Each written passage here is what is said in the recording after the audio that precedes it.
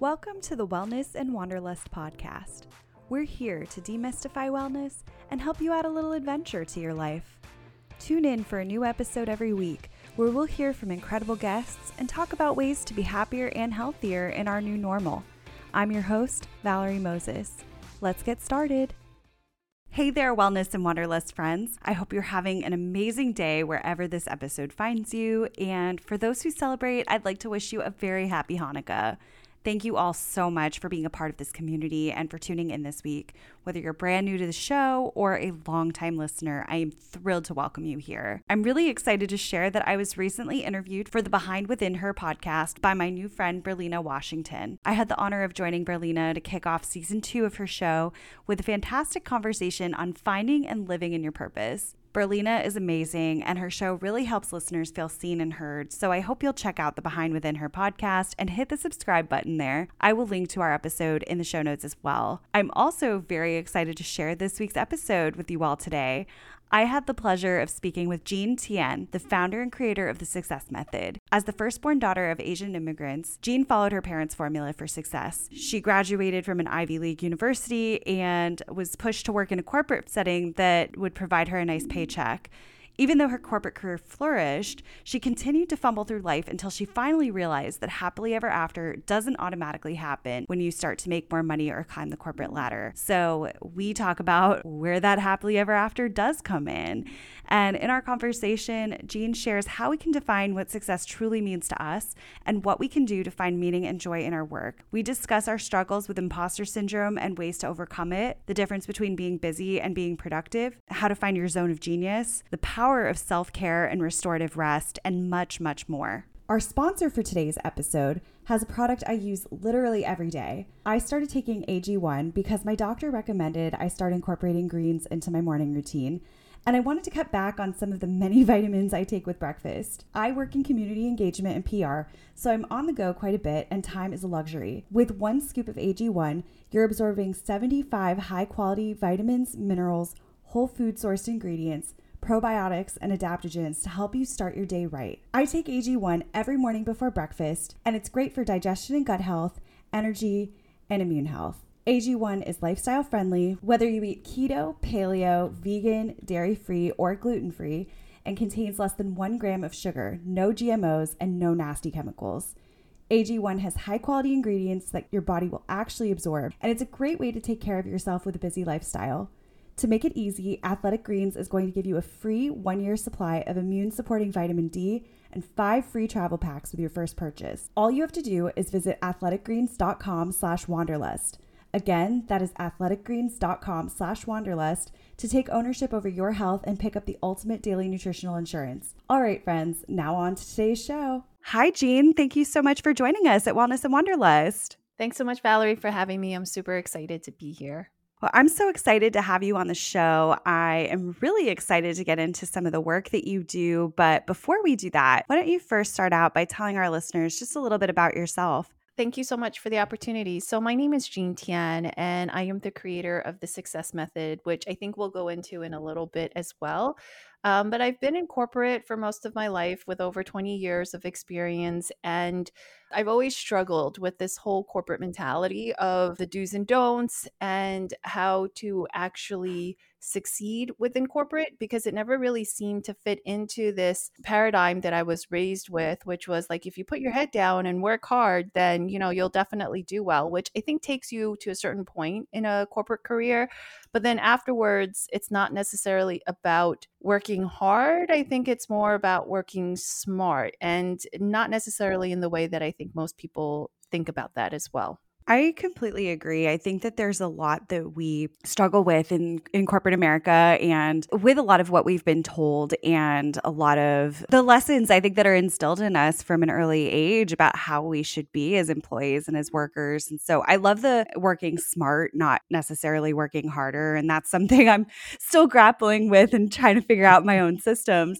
So talk to me about a little bit of what you've discovered like through this journey and some of the lessons that you've learned that have led to this method. Oh, yeah. So I had a really difficult experience when I first started working after I graduated from law school. And I thought from that experience on, because it was like that was the beginning of it. And it was for years on afterwards that I really struggled, not necessarily with the work itself per se, although I struggled with kind of like the mundaneness of the work, right? To be honest. But I think we have to go through that when we first start out in the corporate career. But what I really struggled with was really about dynamics in individual dynamics at the workplace.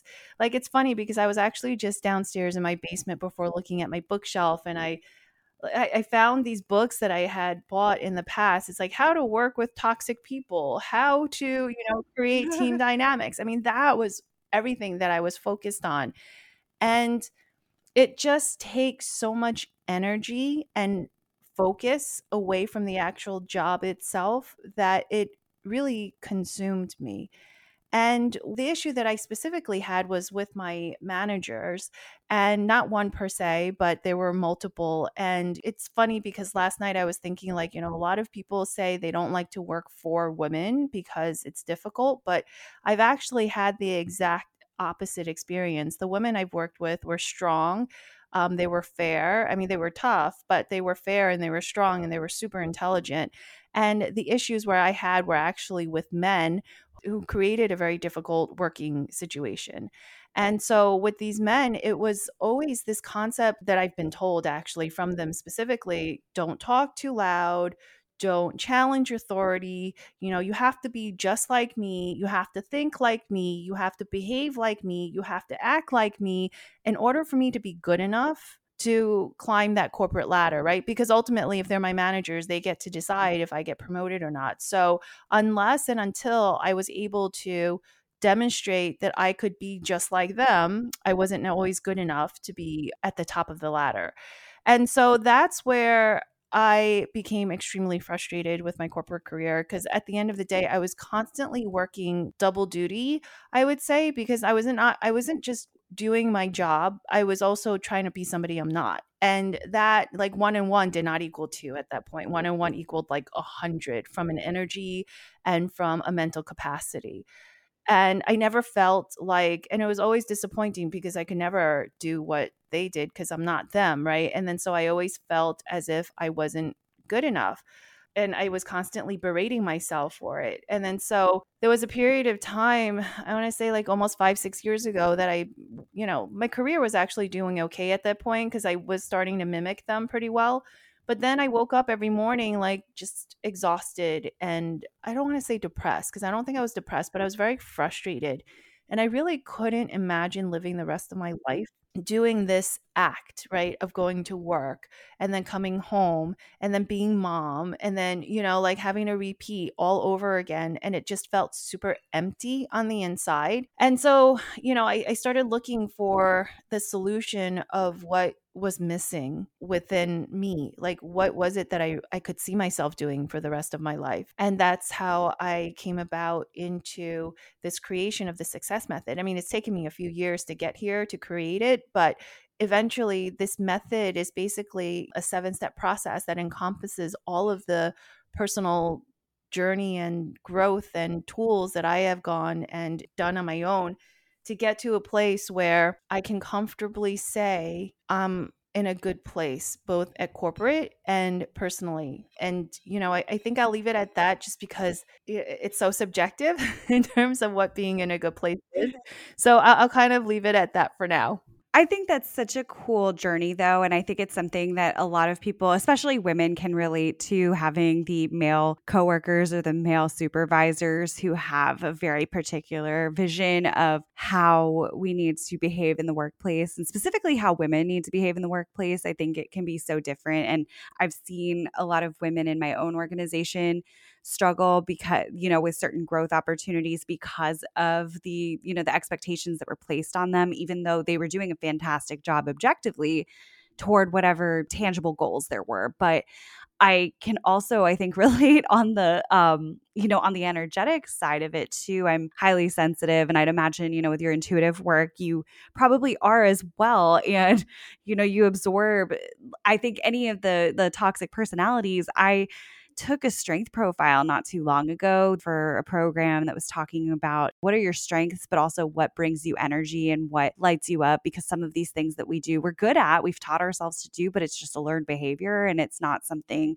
it depletes us. And I was finding I had a lot of these learned behaviors that I'm doing that maybe aren't serving my personal highest good, but they were, what we've adapted to Mhm. survive in a particular setting, whether it's in a job or it's in a committee or another Yeah. group that you're in. And yeah, so I think that's such a relatable thing to have gone through. And I think it's so amazing that you were able to start kind of looking inward for that. Thanks. Yeah, I mean, and the first and foremost, it's like, yeah, I don't know how many times you've been told this, Valerie. It's like, don't be emotional. And then if you show any signs of emotions, it's like, oh, there goes the crazy girl, whereas like men could be Yep. emotional, but they're passionate. So it's like, there's so many double standards to kind of weave through. But yes, I absolutely agree with you. It's, having that sensitivity to the energies that surround us almost like then triples the amount of work that we have to do to not get too sucked into all of it as well.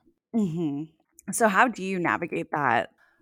Yeah, so it's taken me a while. So, and you know what? I have to say, because one thing I always want to make sure people understand too is that this is a learning process, right? And it's a constant evolution, and the universe always has a tendency to show us what we thought we already accomplished. They're like, you want to see if you really accomplished it. So, I'm not saying I'm perfect, but what I think has worked for me in the things that I've done is number one, it's really understanding that the issues that come forward aren't always our issues to possess or to own. And that a lot of the times that the issues really come from the other person and their own insecurities, or the fact that especially if you're highly intuitive or highly sensitive to energy, you could be picking up their energies too. So it's always really important to take a look at the situation and ask yourself, like, does this really belong to me? Right. And there's always like positive aspects to it too. It's like, well, what could I take away from this situation that would help me grow? But I think it's first and foremost, it's like before we start to beat ourselves up, it's like, well, does this energy really belong to me, or does it really belong to somebody else? And if it belongs to somebody else, like, let's just send it back to, them with kindness and compassion and awareness. Right. And I think that that is always helpful. Now, I think the other aspect too is that this sense of pleasing and ownership is a complicated one, especially for women. And especially, and then again, even particularly more so for women who do tend to be more sensitive to energy too, right? So, this ownership of things and this need to please, I think, makes us extra, like, how do I say this, like, it almost makes us like immediately want to solve the problem, right? But sometimes we have to just wait and pause and ask the question of, like, is this even our problem to solve? Because I think oftentimes I don't think it is. I think sometimes a lot of it is just it's waiting for our guidance, right? And then, when you're doing these two things, what you're really doing in reality is you're looking at, how do I want to spend my energy? How do I, like, where do I want to put my attention and focus on? Because it's not always going to be what we thought, right? And is it even, like, why would we spend our energy solving things for others when it has nothing to do with us in the first place? And we're really not doing the other person any favors too by taking care of it for them. Yeah, that's so true. I feel like I'm someone who, like, I'll take responsibility for, like, the world's problems, and it has nothing to do with me at that point, and it is something, you're right, like, we're picking it up that it's not really ours. And I love the phrase, "Not my circus, not my monkeys."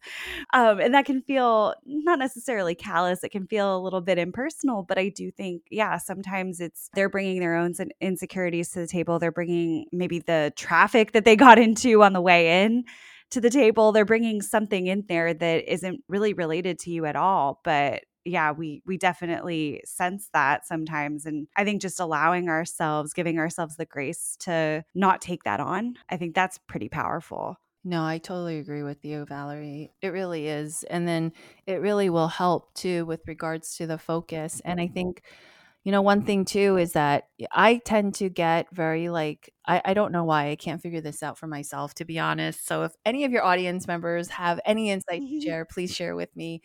Is that I get very like ugh, and then to a point where sometimes like it just I need to release the energy through tears, right? But then when I take a look at and I reevaluate it, I start to see these little things that like I think what I've always done is I've always been quick to blame myself for a lot of whatever happens. Like, oh my gosh, it's my fault that my manager is mad. It's my fault that this person didn't react this way. It's my fault. But really, at the end of the day, and then when I take a step back, it's not my fault.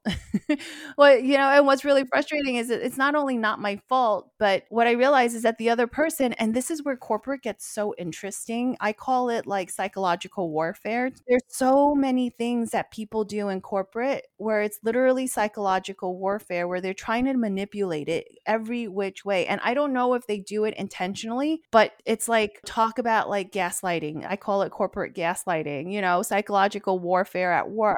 And it's like we have to walk through and like avoid the it's like you're walking through a minefield, right? And avoiding like the areas that's going to trigger the bomb.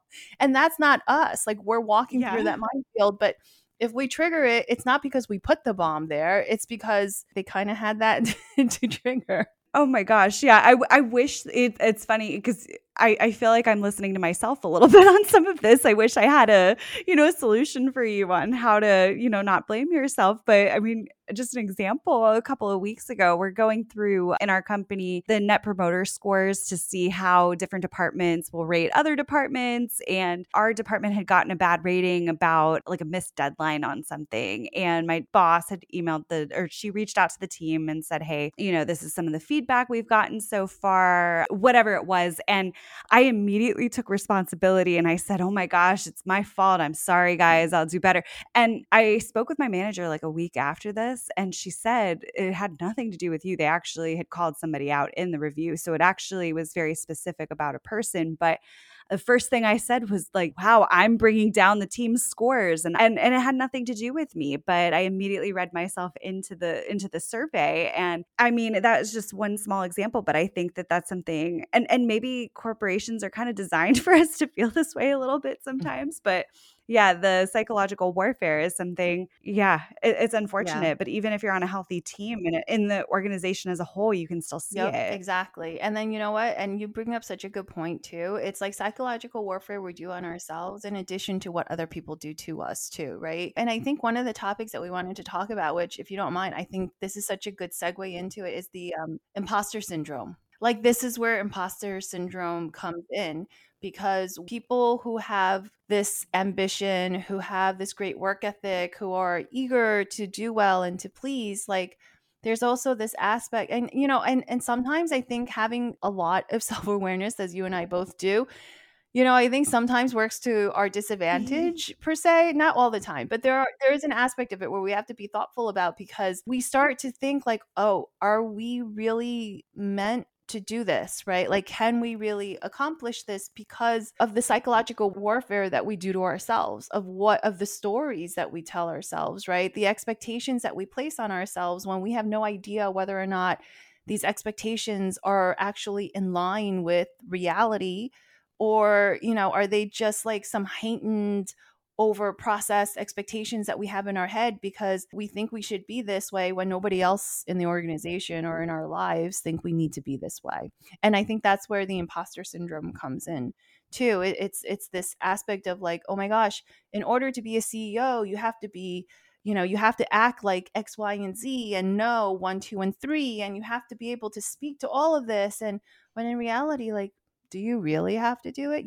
If you have very adept and skilled employees and you can learn all of these things, like why can't we all be a CEO, right? Yeah. I mean, it makes me think about the studies they've done for like men versus women, especially when they're applying for jobs, and the percentage of the job description that we as women feel that we need to have like 95 to 100% of what's on the job description. It could Yeah. be almost us to a T, and maybe we just need to learn a little bit of a software, or there's something that we could spend a few months and you could get like some decent experience in, but we might not even apply for it. And then I think men, it was like maybe not even half of the job description where they said, yeah, I can do that.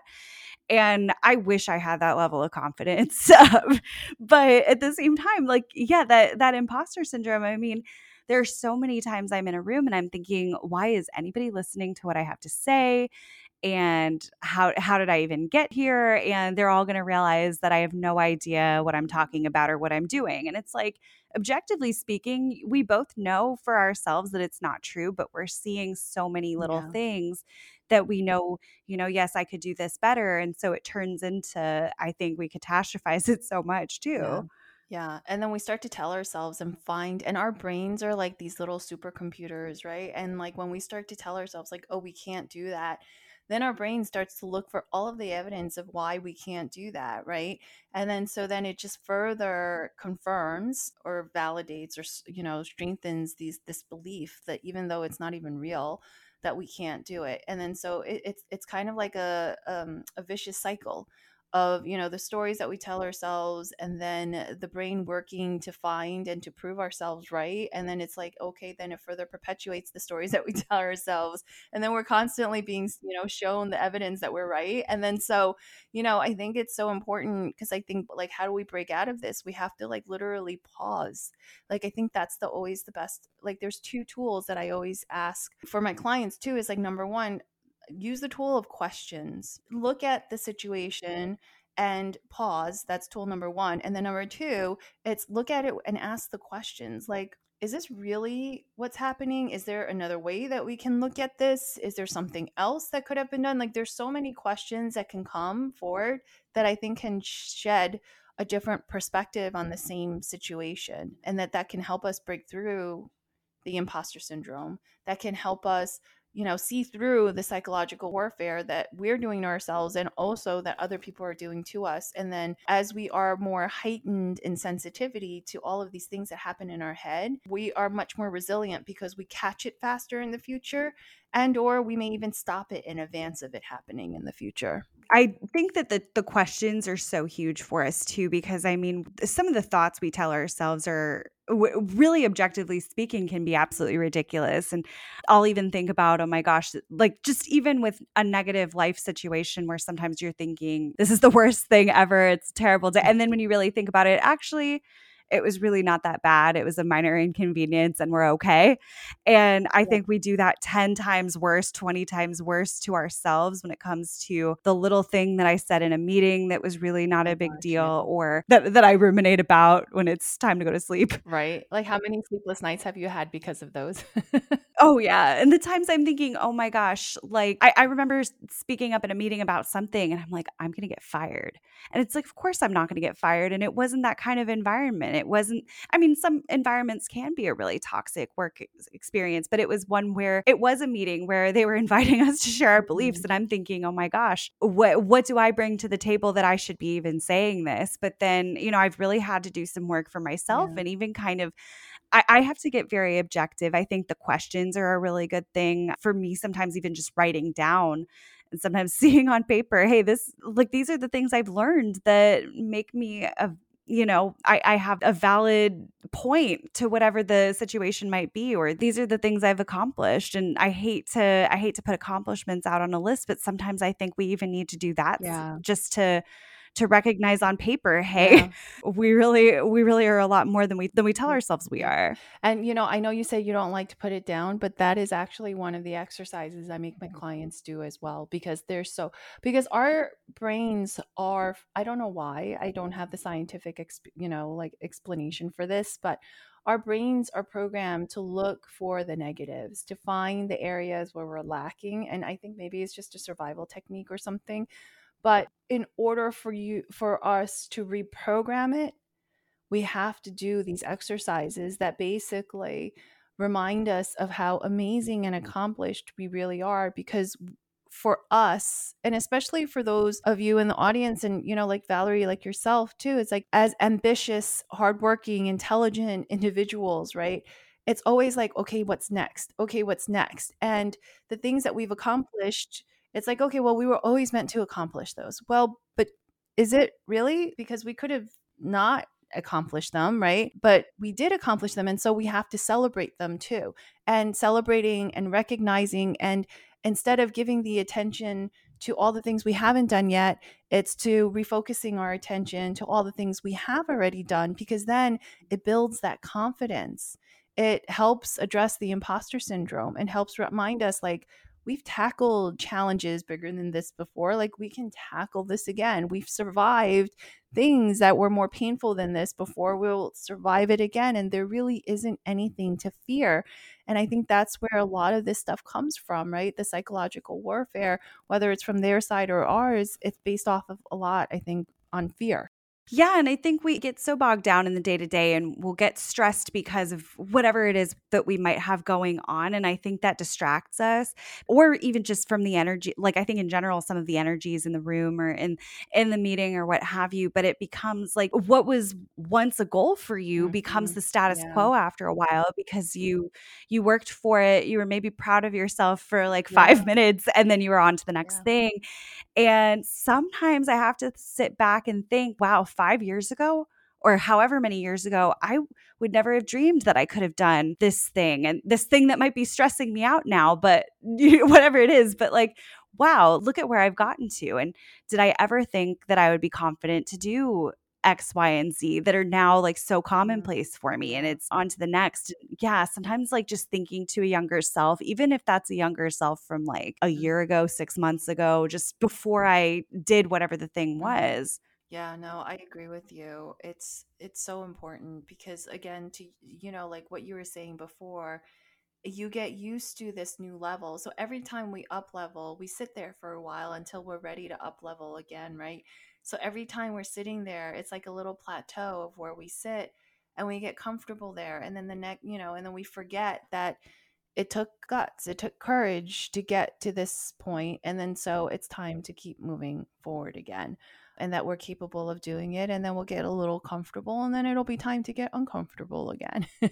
And that's kind of like life, I think. Yeah. And recognizing that the discomfort is okay. Yeah. Imposter syndrome came up for me in graduate school was something that I hadn't experienced it in a little while. I'd gotten comfortable. I was about 3 years into my career at the time. And so I was building at my job, but I wasn't at the point like now where it's a lot of stretch goals and it's been a lot of rapid change in my role in a short period of time. But at the time I was I had gotten sort of comfortable and I started in this program that I didn't have quite a background, but at the same time, and they had told me in the interview process, hey, you are slightly less experienced than the bulk of the people applying for the program, but we still think that you can bring a certain insight to it and that there's something that you bring to the table that's different from some of the classmates. And so if you're willing to sit and work hard and really listen, then you, I think, can find some success in the program.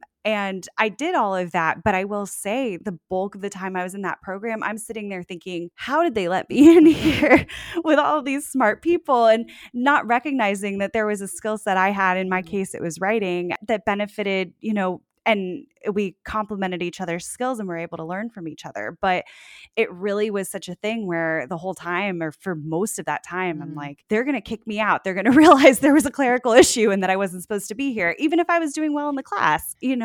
Yeah, and but you know what? Kudos to the organization that brought you in for recognizing and for promoting the diversity, right? Because that's amazing that people were able to see that your uniqueness was going to add value to the organization. I mean, so few organizations today actually do that. They're really looking for kind of like little minions of themselves, right? Like running around.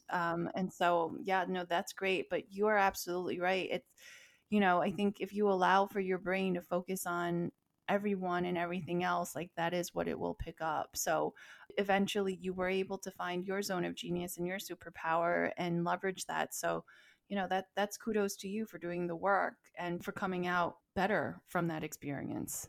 Thank you. I loved being in a cohort and I recommend it to anybody going through a program like that because we really had to lean on each other a little bit. And as you're working in a team setting, and I hated school projects in undergraduate and in high school, but when it got to that point where, hey, we're all paying for it. So at that point, everybody was very serious about getting the work done. We really were able to learn from each other and bounce ideas off of each other. And when suddenly we're coming to one another with different issues that we might be going going through and everybody has this different perspective. And suddenly these intelligent, successful people are asking me, and I'm thinking I must be bringing a perspective that they're not getting elsewhere. But yeah, I was so grateful to the program director at the time because numbers wise, I don't know if I was a little bit below the average amount of experience that they were looking for and had come from a different background in terms of academics. And I was so grateful for that. But yeah, finding what makes you unique and figuring out that the thing that does make you unique is also that it is a strength and it is a superpower. It's not necessarily the thing that I always thought was the thing that made me a little weird. There's something powerful in that. But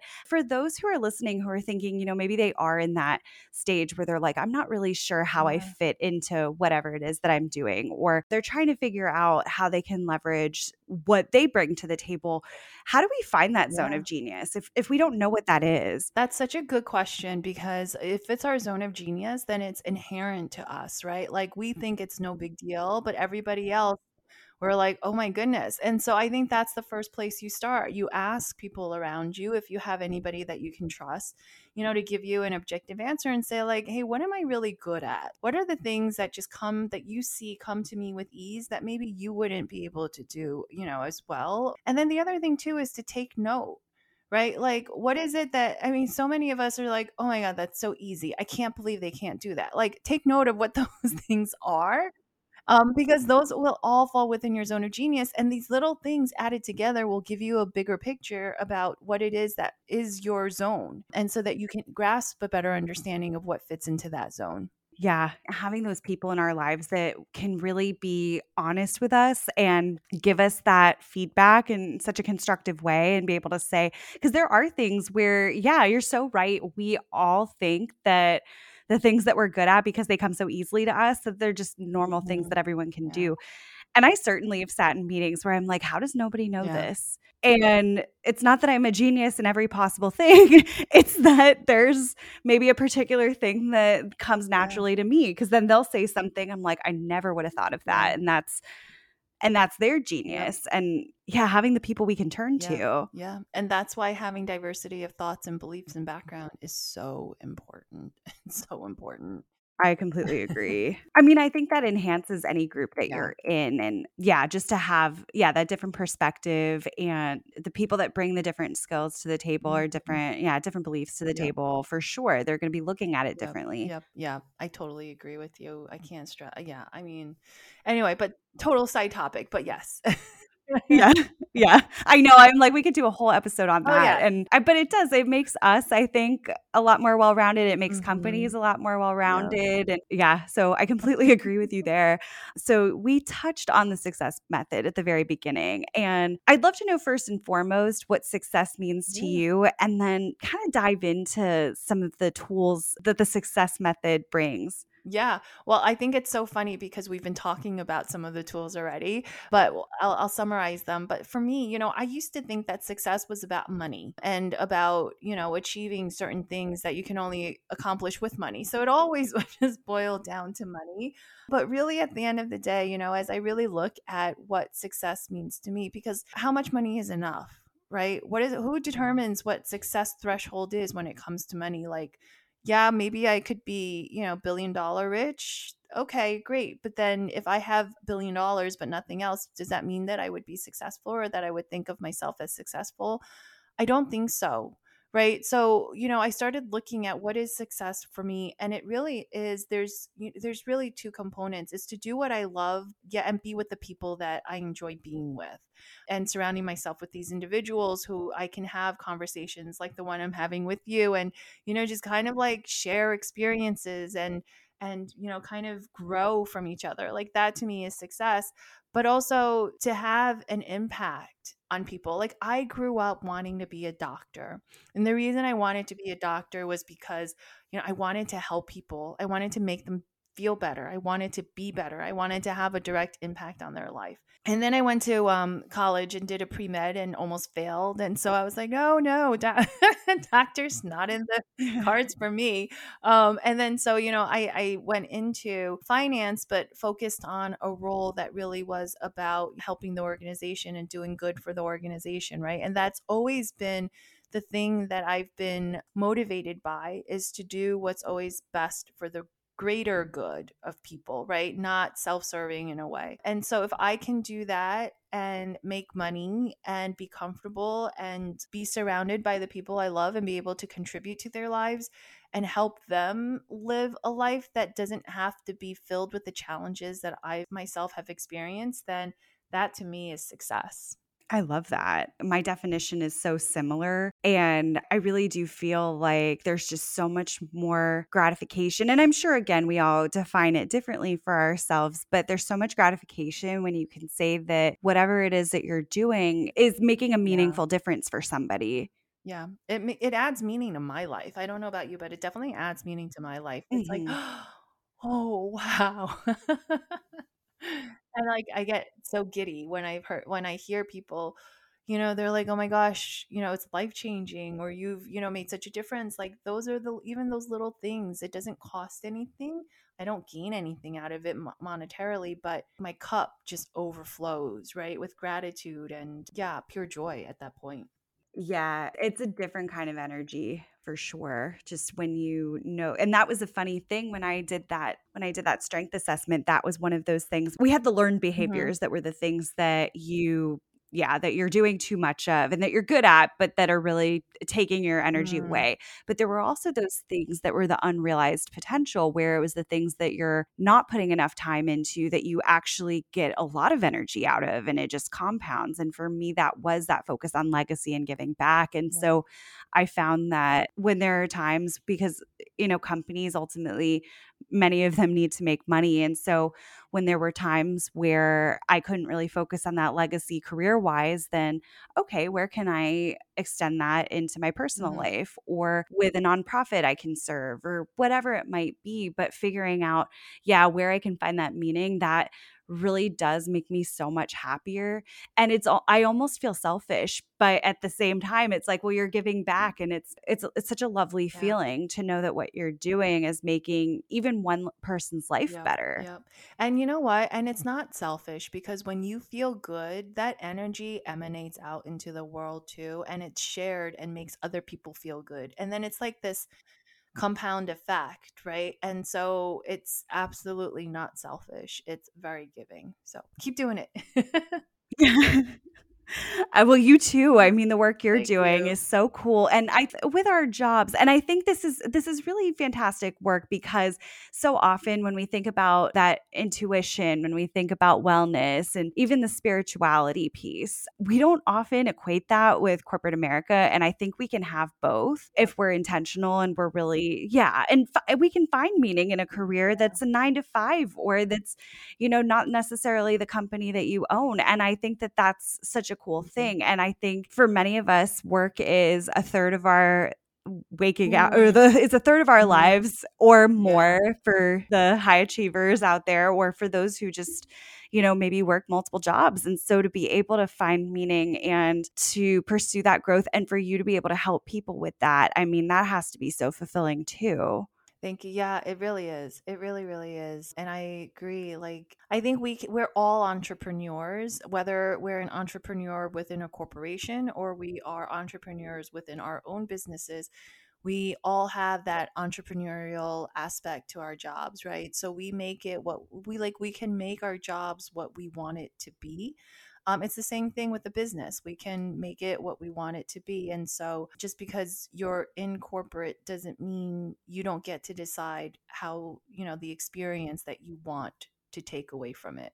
Absolutely. So, one of my questions with that too, and speaking with like the success method and how how you've leveraged that to really build in your career and find more meaning in general. How do we find more meaning and joy in the work that we're Yeah. doing? If because I think for many of us, that's a scary thing to think about. Is like, well, what does light Yeah. me up, and how do we figure that out? Yeah, so I think we didn't really touch on the success method. So let me just kind of take a step back. So the success method in and of itself, like we did touch it, but we didn't touch on it. So we have been touching on the tools that I actually use within the success method. And the first, but before we even can go into what the method entails, it's like we have to first start with what I call the North Star locator, right? And that is really an understanding what it is that we want and why, and getting away from the what it is that we're supposed to want, right? And when we can figure that out, then we can absolutely turn any situation into something that is meaningful for us. And so, for example, like the example that I gave is that I've always wanted to help people.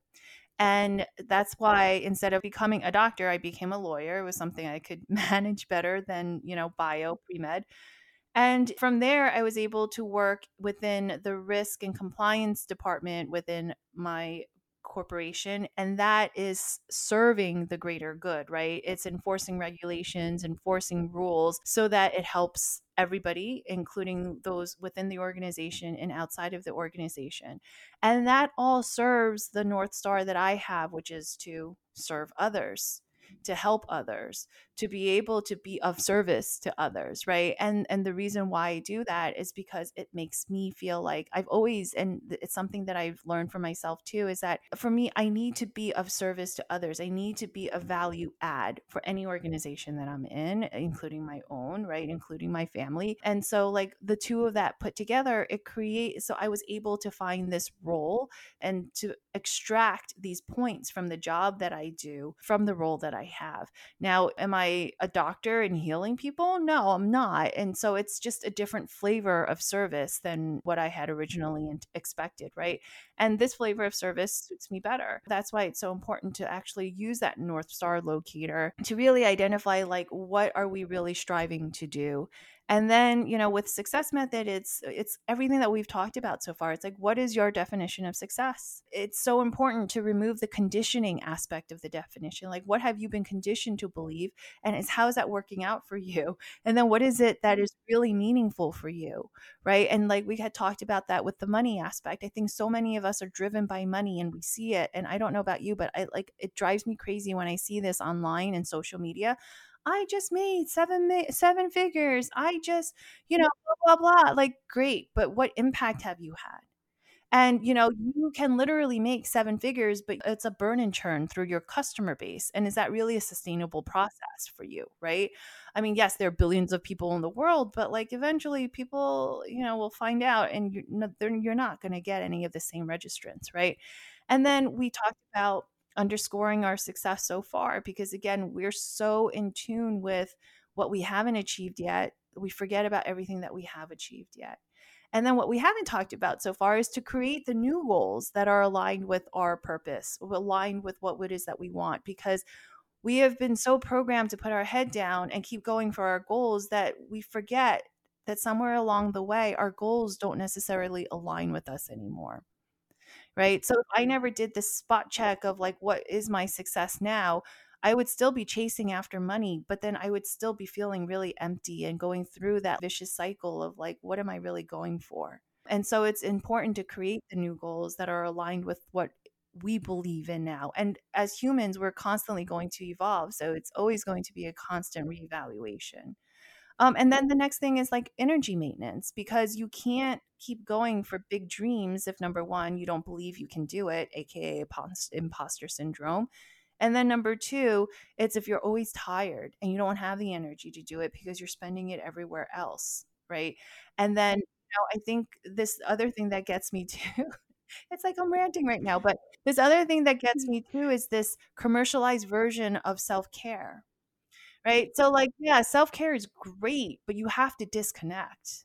And, like, disconnect mentally and energetically and not just go for a massage, but you're sitting there gossiping with your friend or checking the news or, responding to your emails. Like, those may not necessarily be a disconnection from the things that are stressing you out. So you have to be able to, like, really be aware of how that's impacting your energy. Oh, yeah. I can definitely relate on the energy maintenance because there are a lot of things I want to be doing for my own personal development right now and really just for my personal fulfillment and as a self care practice. And all of those things end up very bottom of the list when there's everything else going on. And meanwhile, like I always tell this story about basically taking my first like real vacation in my full-time job. A couple of years into working there, I was finally going somewhere that wasn't my parents' house and was very excited. And my friends and I, we went hiking. We were on top of a mountain and I was answering an email on top of the mountain.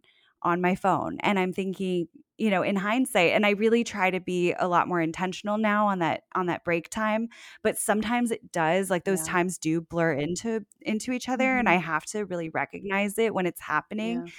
Yeah, yeah, because the commercialized self-care, the bubble baths and all of that, Right. it's like, that's great, and then we're also scrolling Yeah. probably while we're doing Yeah. it. And then, like, I don't know about you, like, and you're highly sensitive, so you might feel this way too, but like social media is exhausting to scroll through, Mhm. right? Yeah. And I think people who maybe not are as in tune don't realize just how much they're mentally and energetically engaging in all of this crap that's going on social media. So if they're not disconnecting from it every so often, then it's like an energy vampire. It really does suck a lot of the energy away. So it's something to be very thoughtful of. And, I don't know about what you think too, Valerie, but for me, this concept, and it's like this myth in corporate, is the work life balance too. And for me, I don't think there's a balance. I think there's a fluidity. So I think people have to realize that, yeah, there will be times, and I'm not saying like don't check in, but there will be times you're going to have to check in. It's priorities, right? And so we're human and we got to do it.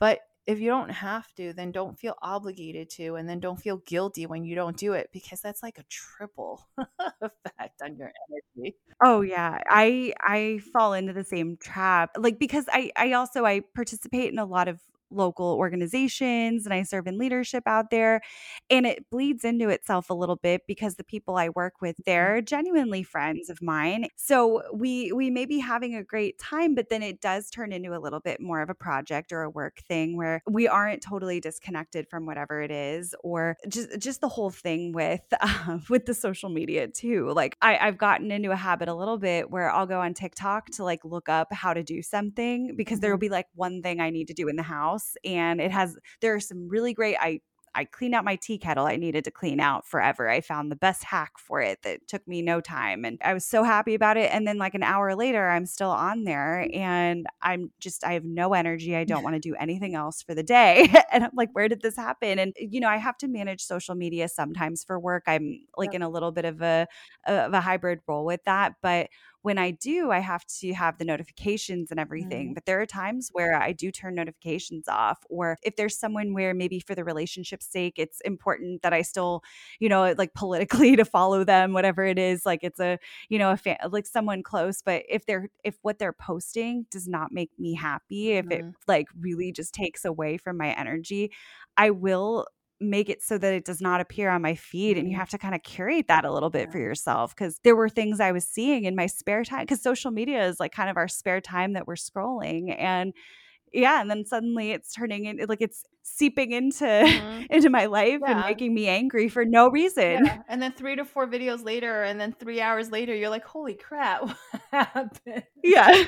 100%. And yeah, so I think that energy maintenance, I mean, that's something we don't talk about enough. And for the highly sensitive too, I mean, because you're picking that up everywhere. I mean, I'm sure you do this as well. You can read tone in a Yeah. caption or in a message Mhm. in a way that sometimes they don't realize is coming through. Yep. And I've found sometimes just putting my phone even on do not disturb at Mhm. times. I'm like, I just have to read my book or sit outside and zone out. And Yeah. sometimes that's what I need. And oh my gosh, but it's hard. I think it has to be that fluidity, because I had a week where there was just something every single day, and it was taking up a lot of that time, and the balance that wasn't really there. I did the Mhm. best I could, but it's like, hey, this is just going to be a little bit of a busier Yeah. week, and I'm going to need to check in more on this. But then also recognizing, yeah, there's a lot of stuff that I put on my list that I'm thinking,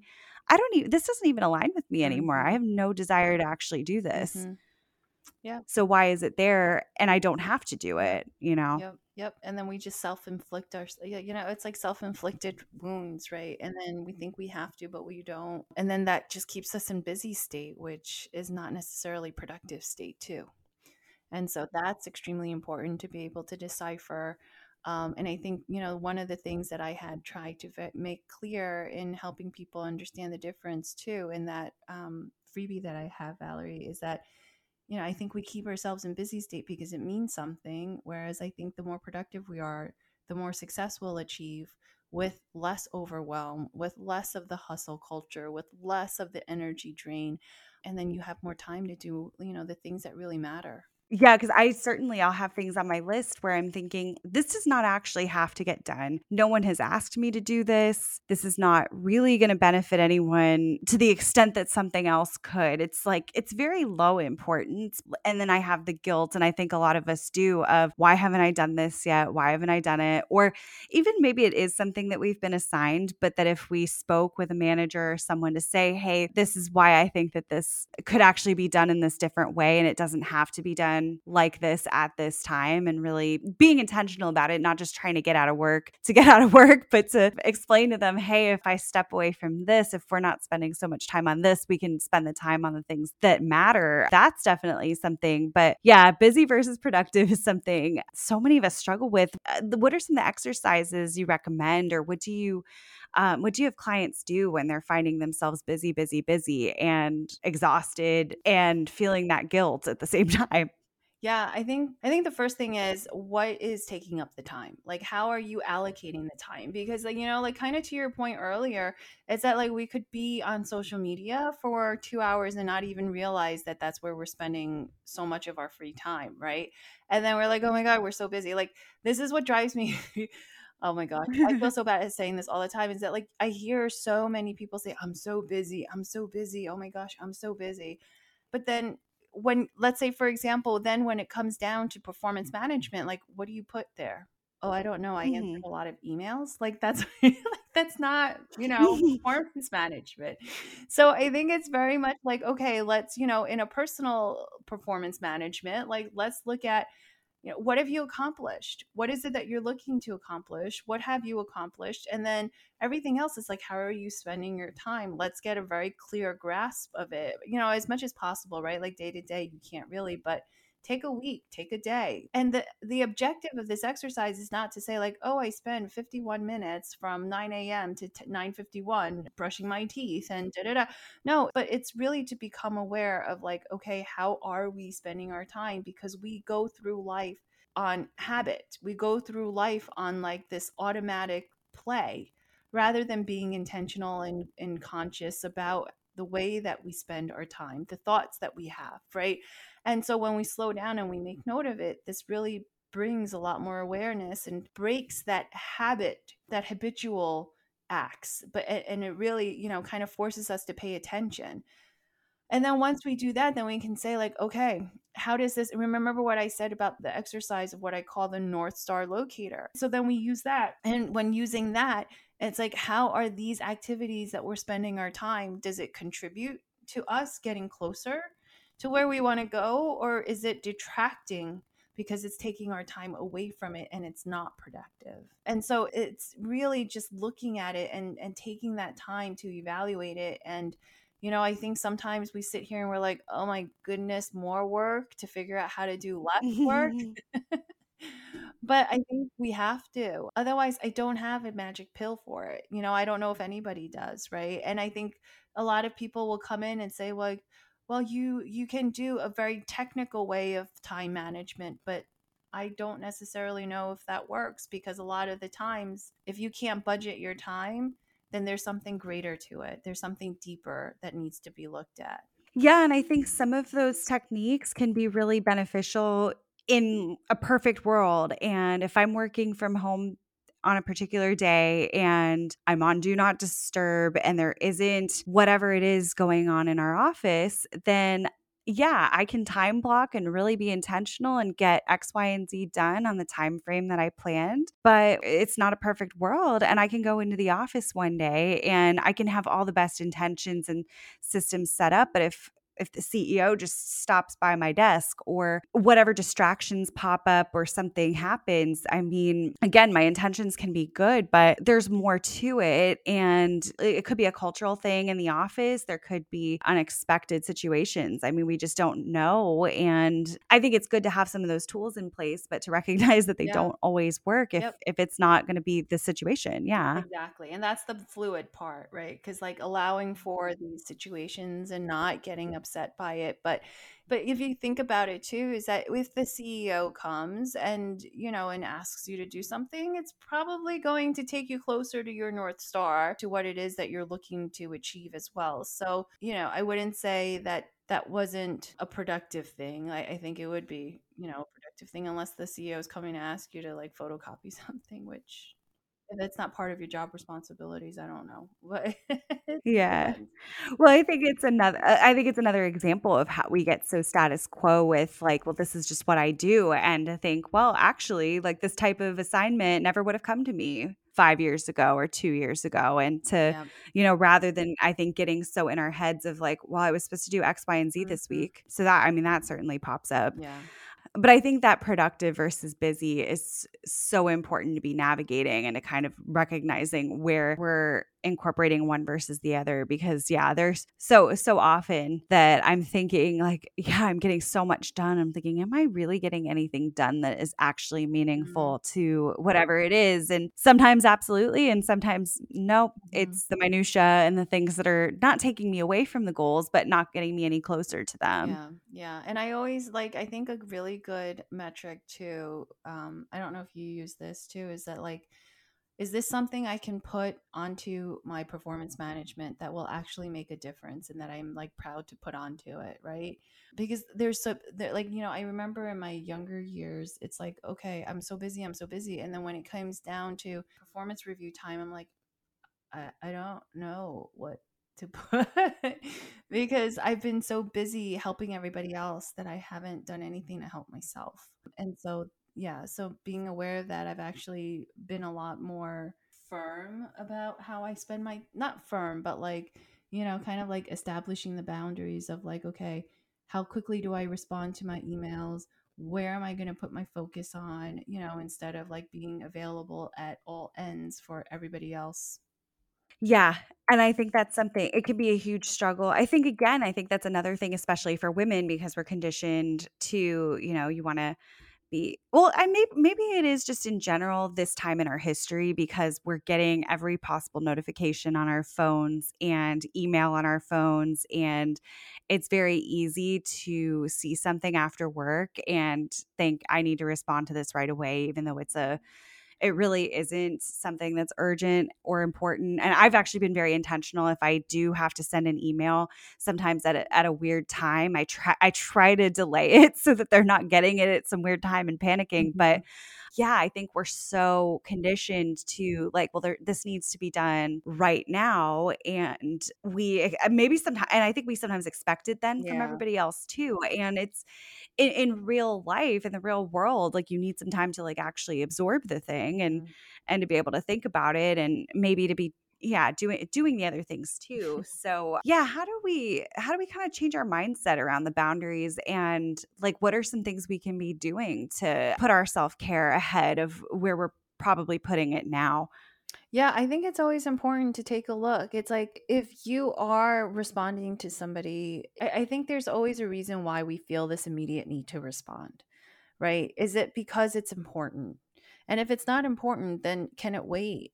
And if it can wait, then and you're feeling guilty about it or you're feeling nervous about it, then let's take a look at why. Because a lot of times it's that people pleasing conditioning, or it's a fear that we're going to upset our managers or be judged or something because we're not available at all hours. But then is it really reasonable to expect for us to be available at all hours? And some of, the audience may say, yeah, it is because it's my job. Okay, well, that's great. But I'm pretty sure because even the most demanding jobs will allow for time off. So when it's that time off that they're allocated, then that's when they have to be a little bit firmer about the boundaries that they establish. Or maybe it's just 2 years of their lives or 3 years of their lives that they're going to go all in. And then with the expectation that when they come out, they're going to be able to create more of that boundary. So, it's different for everybody, but I would say if it's important, absolutely respond. But I would say most things are not that important.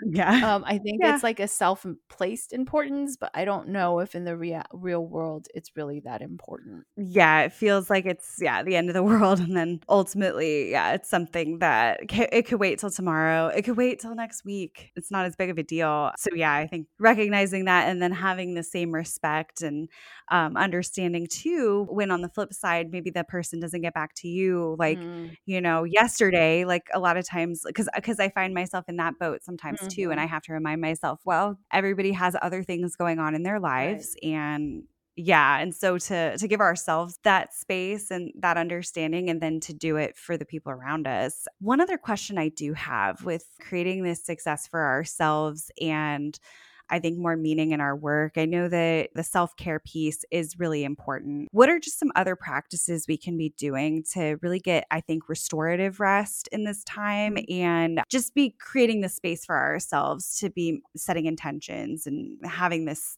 space in our lives to reflect? Yeah, so I think I will expand on the self care. So for me, it's like I see a difference in my energy and in my ability to bounce back from things based off of my morning rituals. So if I'm not as consistent with them, I tend to get a little bit more caught up in the negatives than in the positives. So my morning rituals are extremely important to me. Exercise or getting out into a walk in nature, like that is completely restorative for me. So I think it's in doing the things that help the audience and the individuals really allowing themselves to do the things that they know are restorative, and the 5 minutes here, the 10 minutes there, like it all adds up. And I think it's just so important in terms of the energy, in terms of being able to be more focused and to be more resilient.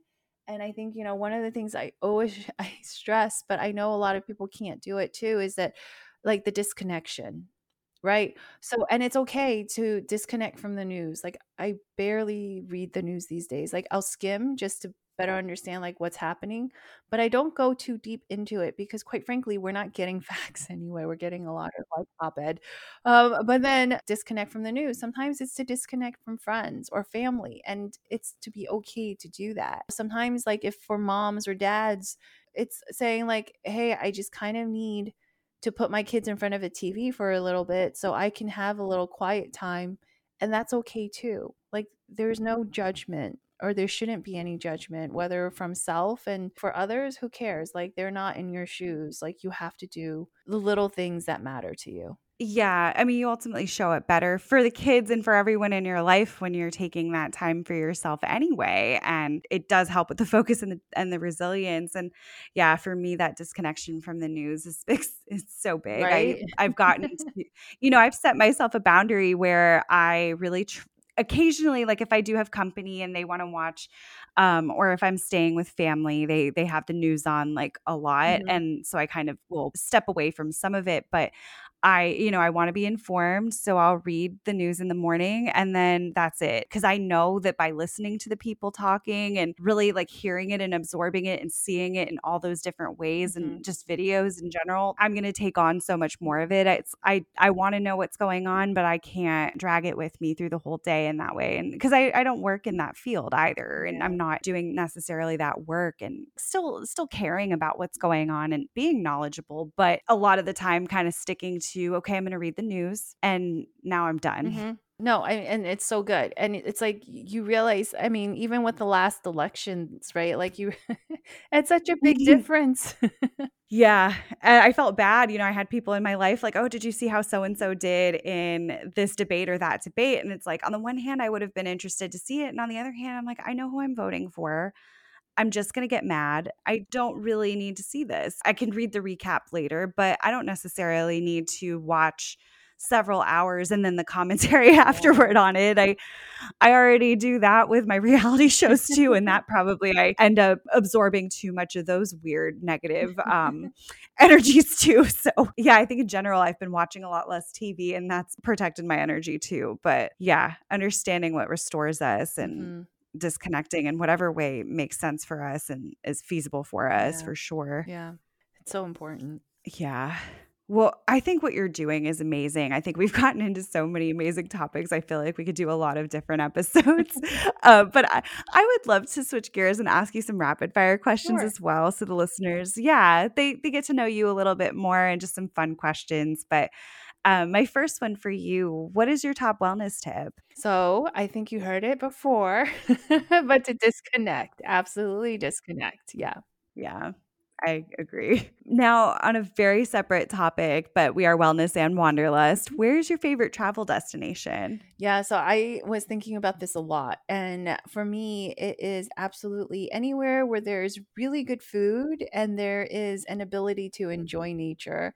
So, yeah, it's like I love going back home to Taiwan just because the food is amazing. But I also love like hanging out on the beach and just kind of like digging my feet in and being in that restorative space too. So, it's hard to pick just one. Yeah, but I think that vibe, I think that's really a nice thing, and yeah, that time in nature is and I know everybody has different preferences on where they'd wanna go and beach versus Hmm. mountain or whatever it may be.